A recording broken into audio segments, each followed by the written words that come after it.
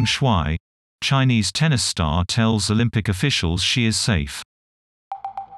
Peng Shuai disappeared from the public eye after making sex assault allegations against a Chinese minister.